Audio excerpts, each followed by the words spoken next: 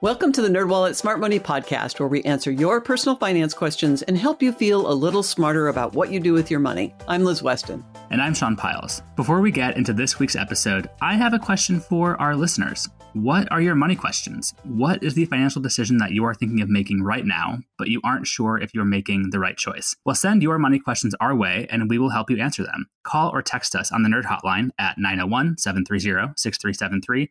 That's 901-730-NERD, or email us at podcast@nerdwallet.com.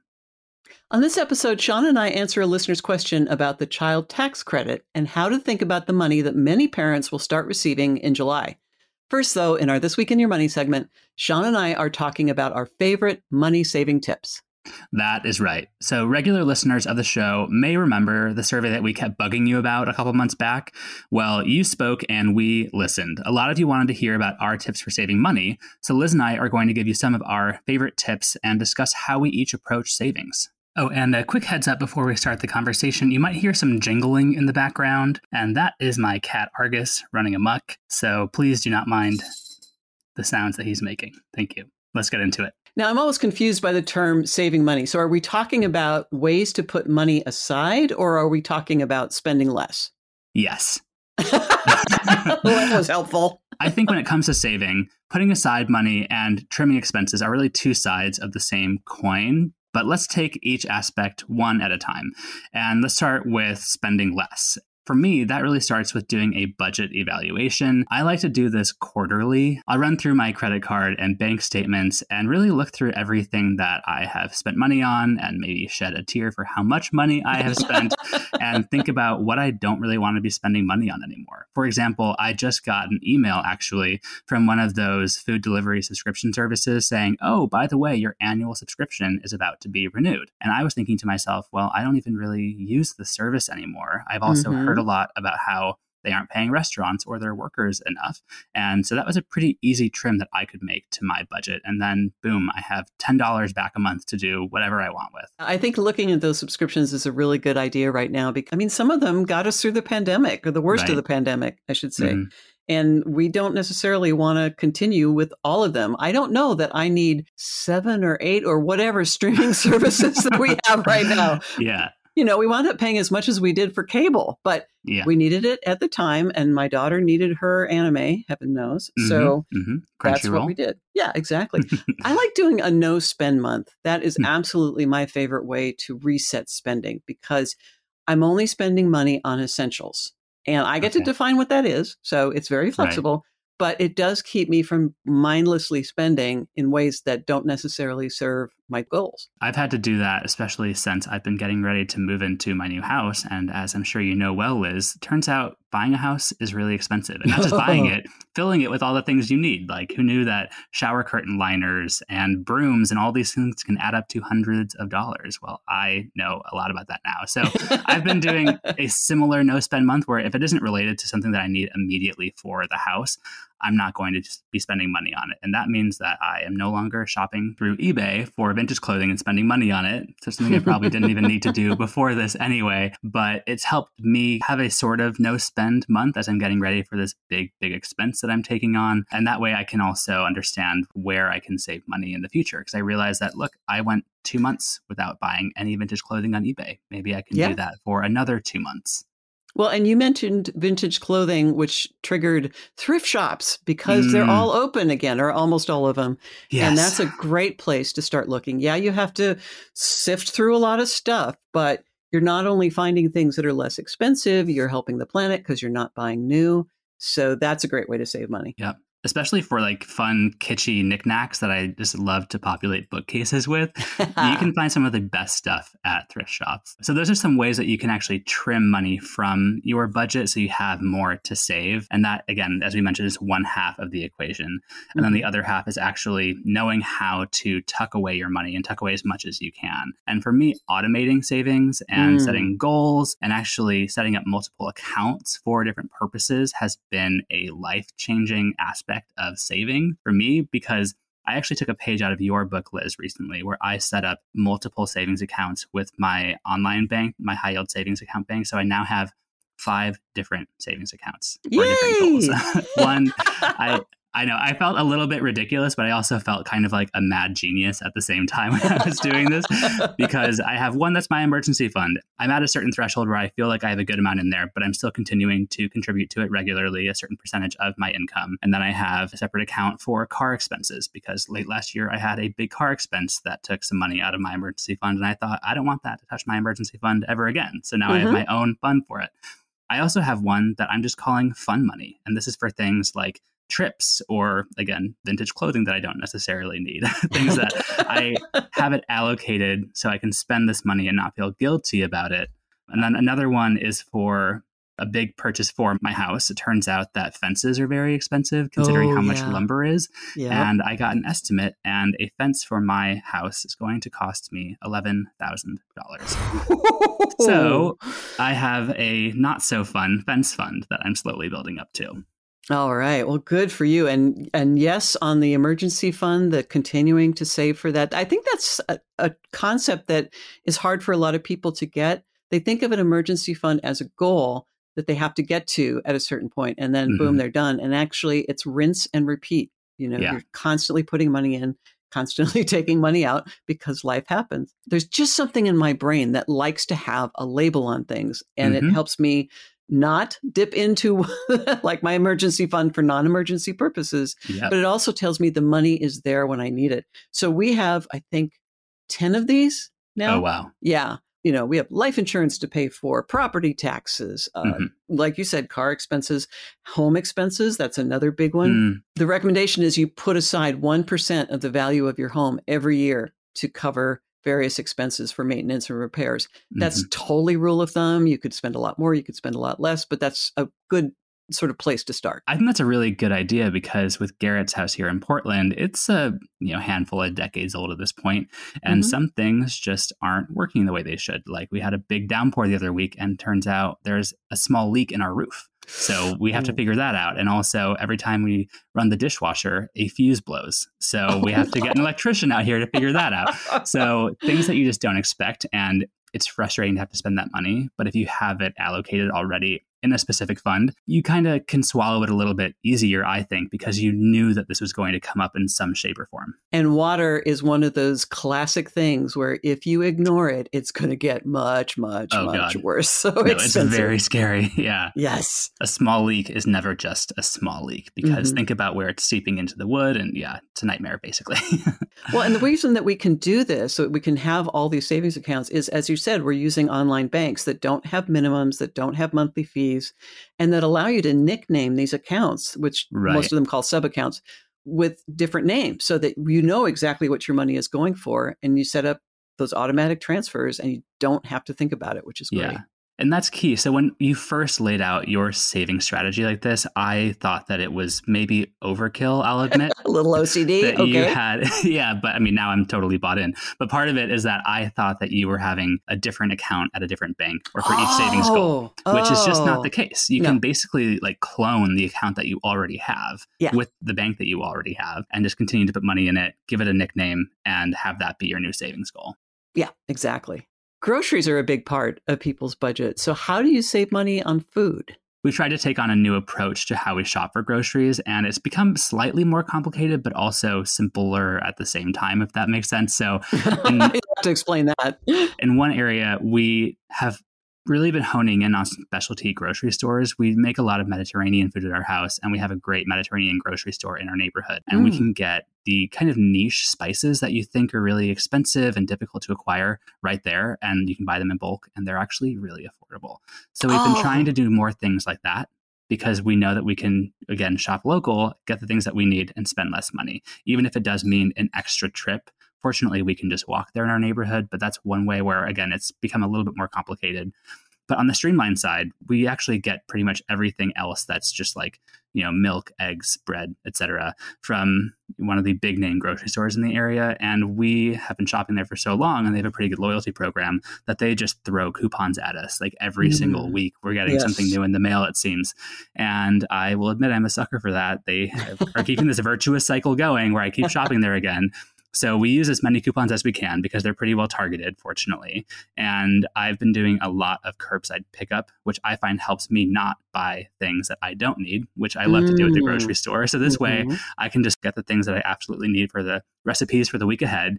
And I don't have the temptation of going down the cereal aisle, which for some reason I just love to buy like 5 different kinds of cereal all at once to have variety and even like mix them together. So millennial. Yeah.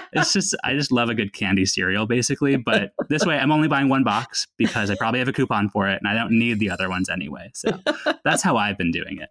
I think a lot of people don't realize that the sales at grocery stores are on real cycles. And so there'll be a small discount maybe every 3 or 4 weeks. And then the big discount is like every 3 months. So you start to train yourself to look for those bigger discounts and stock up. Now you need to have some space to put the stuff and you need to actually eat the stuff that you buy. Right. That's a key part of it. But you actually can save a lot of money, especially if you're piling coupons on top of these discounts. And, we have an article on NerdWallet that's just titled How to Save Money on Groceries. Very aptly titled, I'd say. And the first one is check your refrigerator first, which is something I am guilty of. Because, again, with making a lot of Mediterranean food, we need flat leaf parsley in pretty much everything. So whenever I go to the store, I think might as well just get some, might as well get 2 bunches. And I go home and it turns out there's one like slowly rotting in the back of my fridge. And they're not that expensive. It's like $1 for both of them, maybe, but still it adds up over time. And I just feel that pang of guilt that, I wasted something else. So absolutely do that. Even if you're just shopping from your phone for a pickup order, just go to the fridge, check it out, make sure you don't actually have what you already are purchasing. Well, you mentioned the flat leaf parsley, and that reminded me that having a little garden in your windowsill for herbs can save you a ton of money. I've got basil planted out in the garden, but I have oregano and thyme and sage in my windowsill. Oh, yeah. And you pay once for the seeds or for the little plants, and you've got it for quite a while. The thing is that we actually were growing some parsley last year. It didn't make it over the winter, but let me tell you, our mint and our thyme have exploded. If you are going to plant mint, here's a little gardener's tip, because in case folks don't know, I'm really into gardening. Pot your mint into an actual pot before you put it in the ground. Otherwise, it will take over your entire garden. But still, we have mint for mojitos or anything else we want whenever we want it. So fabulous. I love that. All right. With that, I think we can get on to this episode's money question. Let's do it. This episode's money question comes from a listener's voicemail. Here it is. Hi, my name is Isabel, and I have a question. Since Joe Biden has put in, or Congress has put in, this $300 or $250 a month spending for childcare or other items that you may need for your child, is it a good idea for me to remove my FSA childcare contribution, since that's typically what I was using it for? And from my understanding, it sounds like the $300 is supposed to be the same as this. I would really like to know if I need to make any changes. Thank you. Our listener is asking about the monthly payments that most families are about to get starting in July. These payments of up to $300 per child per month were part of the latest stimulus package. To tell us more about these payments, we're joined by tax nerd Tina Oram. Hey, Tina, welcome back to the podcast. Hi there. Glad to be back. Glad to have you as always. There were some big changes to the child tax credit this year. So can you just start by giving us a rundown of what people should know? The child tax credit certainly has changed a lot this year. It's no surprise that there are questions about it. Here are some basic things to know about the child tax credit this year, and there are a lot more details behind this, so this is just kind of an overview. First, it offers up to $3,000 per qualifying child, 6 to 17. It's the child's age at the end of the year, on December 31st, 2021, that matters here. Also, the credit goes up to $3,600 if the child is under 6. Another important thing to know is the higher credit is reduced or phased out for incomes over $150,000 for married taxpayers filing jointly, or $112,500 for heads of household, and $75,000 for single filers.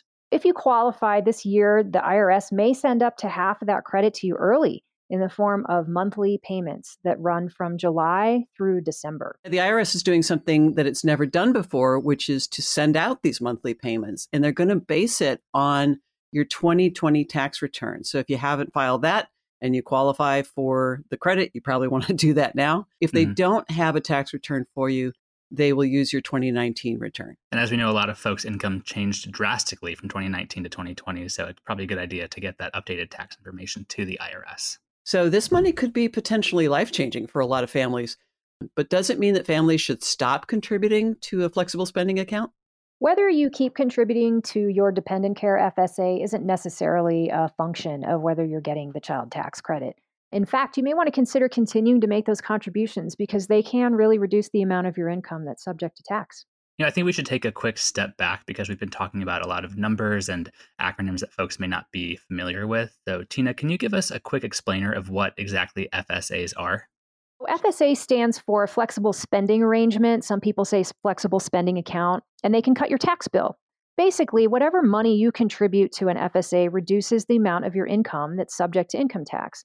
Typically, you get access to an FSA through work, so many employers offer them as a benefit. You contribute to it through voluntary deductions from your paycheck, and whatever you contribute isn't taxed. Sometimes employers will even contribute free money to your account. So the catch, though, if you want to call it a catch, is that you have to use the money for healthcare expenses. Now, there's another flavor of FSA, and it's called the Dependent Care FSA. For dependent care FSAs, typically you have to use the money for childcare or to care for a dependent while you work or look for work.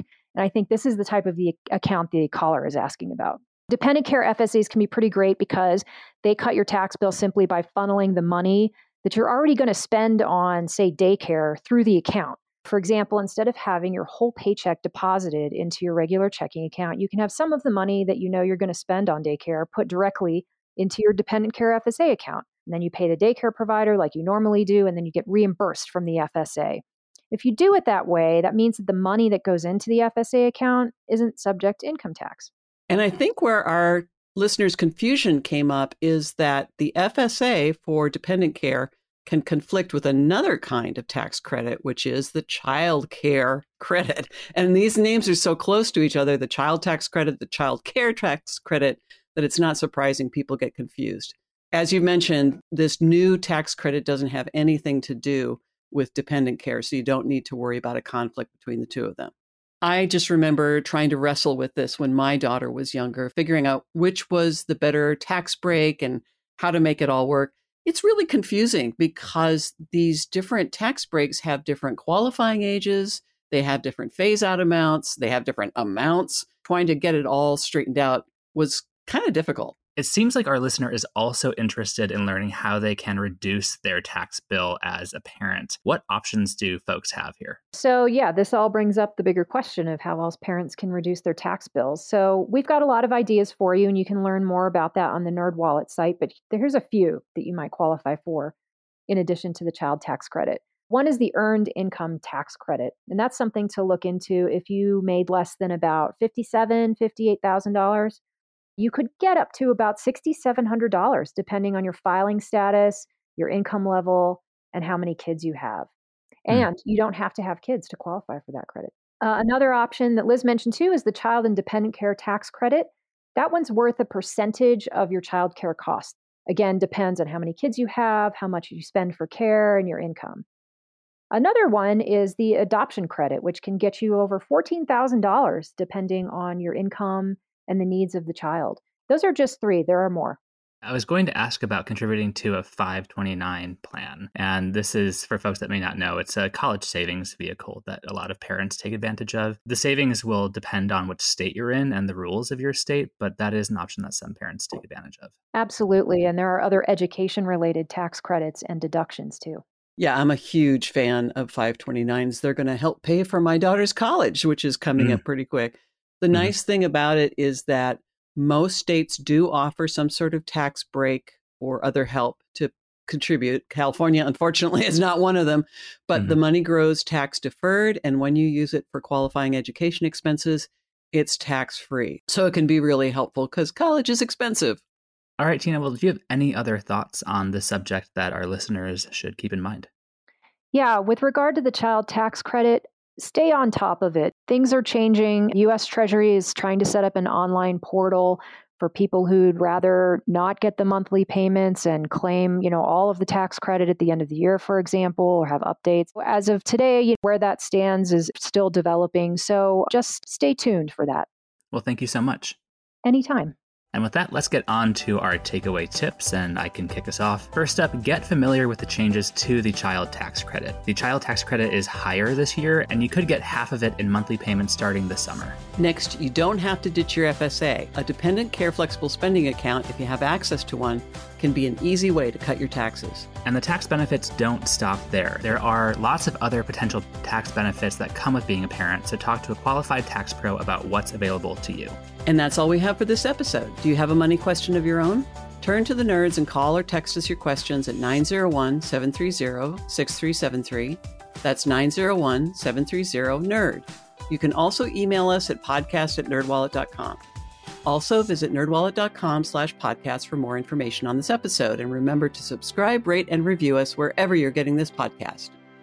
And here is our brief disclaimer, thoughtfully crafted by NerdWallet's legal team. Your questions are answered by knowledgeable and talented finance writers, but we are not financial or investment advisors. This nerdy info is provided for general educational and entertainment purposes and may not apply to your specific circumstances. And with that said, until next time, turn to the nerds.